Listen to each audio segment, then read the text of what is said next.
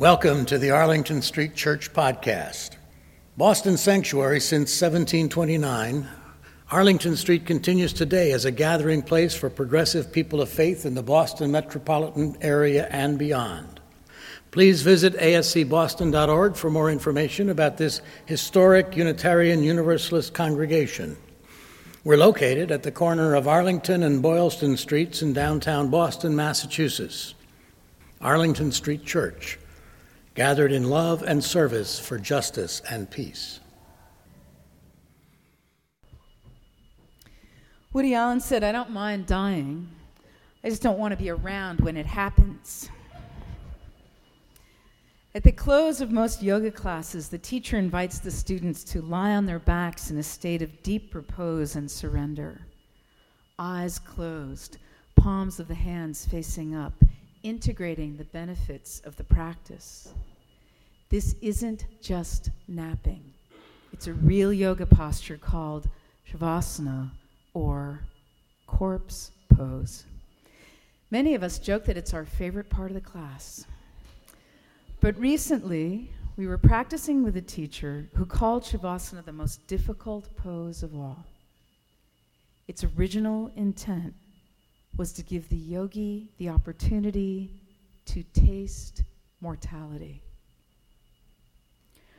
Ramana Maharshi, a modern South Indian guru, became enlightened while lying in Shavasana as a 16-year-old. He wrote, "I lay with my limbs stretched out still as though rigor mortis had set in and imitated a corpse. I held my breath and kept my lips tightly closed so that no sound could escape. Well then, I said to myself, this body is dead. It will be carried to the burning ground and reduced to ashes. But with the death of the body, am I dead?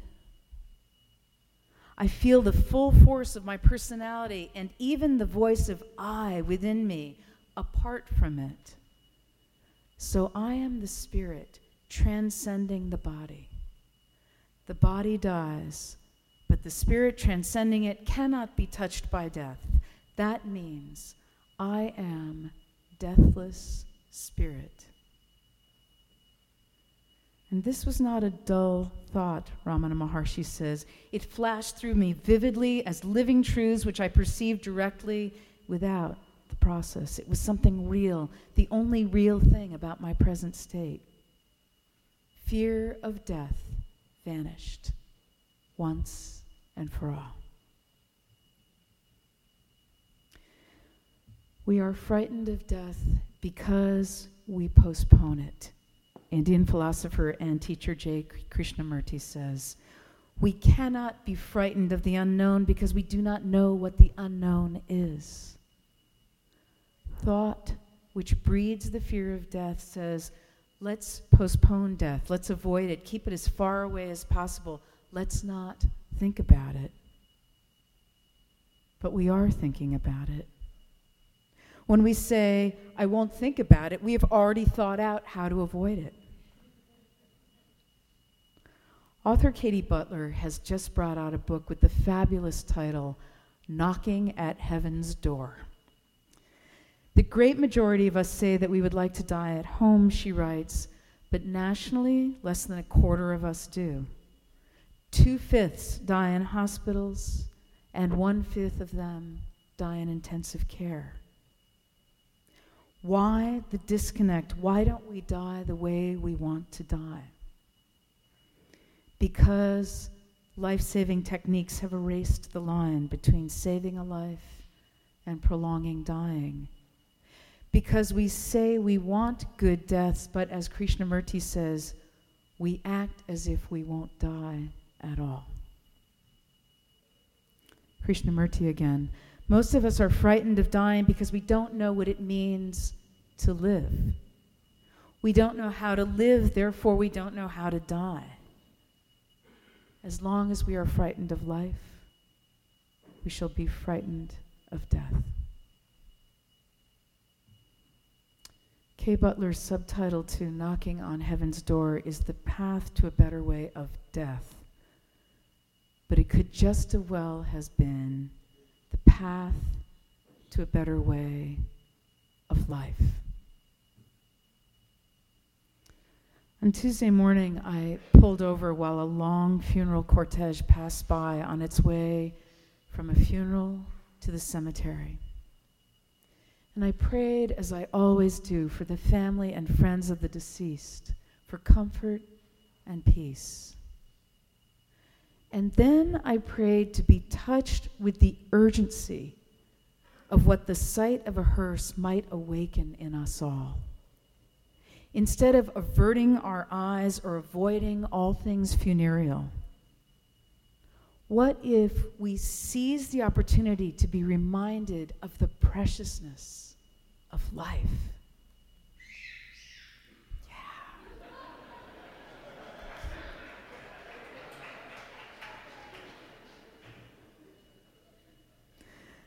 Though I haven't yet verified it, I am told there is a tribe in Africa whose ceremonies include a rite of passage into adulthood in which each adolescent is presented with a burial shroud, their own.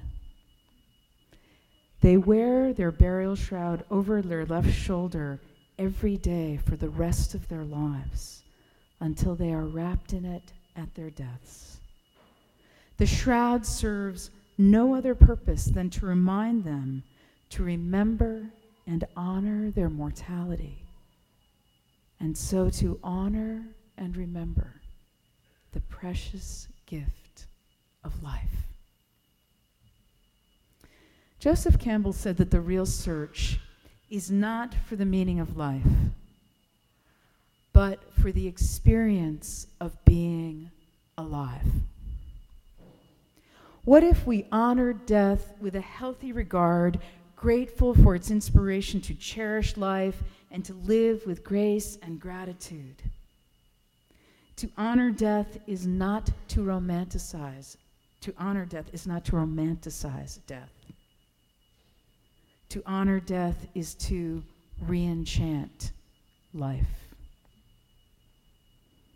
In The Wheel of Life, Dr. Elizabeth Kubler-Ross wrote, "My dying patients taught me so much more than what it was like to be dying. They shared lessons about what they could have done and what they should have done and what they didn't do until it was too late, until they were too weak or too sick. They looked back on their lives and taught me all of the things that were really meaningful, not about dying, but about living." Bonnie Ware is an Australian palliative care nurse.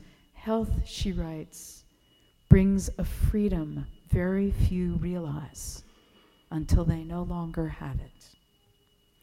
Working with patients in their final 12 weeks of life, she began gathering insights and epiphanies in the face of death, recording them in a blog called Inspiration and Chai, and ultimately in a book called The Top 5 Regrets of the Dying.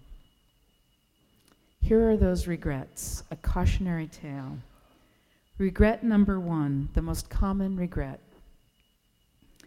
I wish I'd had the courage to live a life true to myself and not the life others expected of me.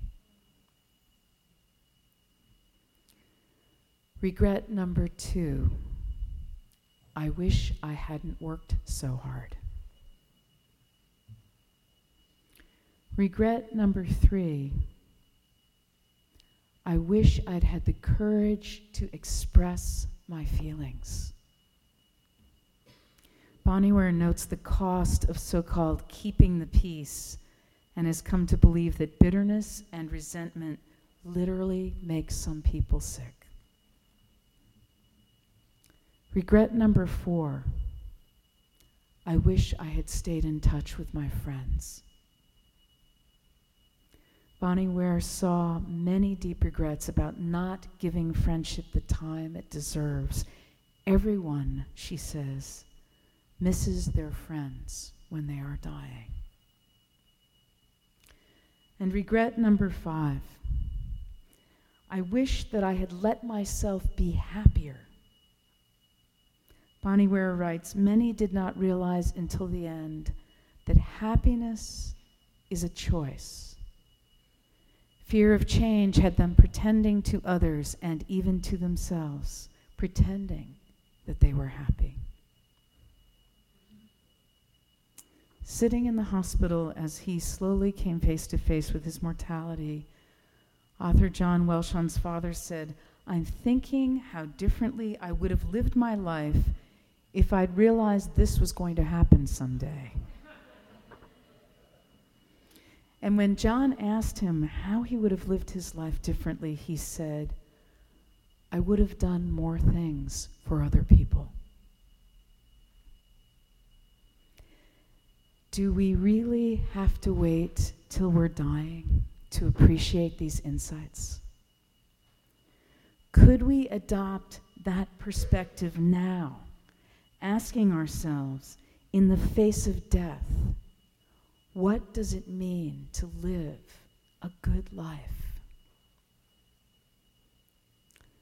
Yaqui Indian teacher Don Juan Matus said, change comes suddenly, and so does death. What do you think you can do about it? I thought he was asking a rhetorical question, writes his American student, author Carlos Castaneda. But he made a gesture with his eyebrows, urging me to answer. To live as happily as possible, I said. Right. To live as happily as possible. But do you know anyone who lives happily? I do, Don Juan answered himself. There are some people who are very careful about the nature of their acts. Their happiness is to act with the full knowledge that they don't have time. Therefore, their acts have a peculiar power. Acts have power, he repeated. There is a strange, consuming happiness in acting with the full knowledge that whatever one is doing may very well be one's last act on earth. I recommend that you reconsider your life and bring your acts into that light. Beloved spiritual companions,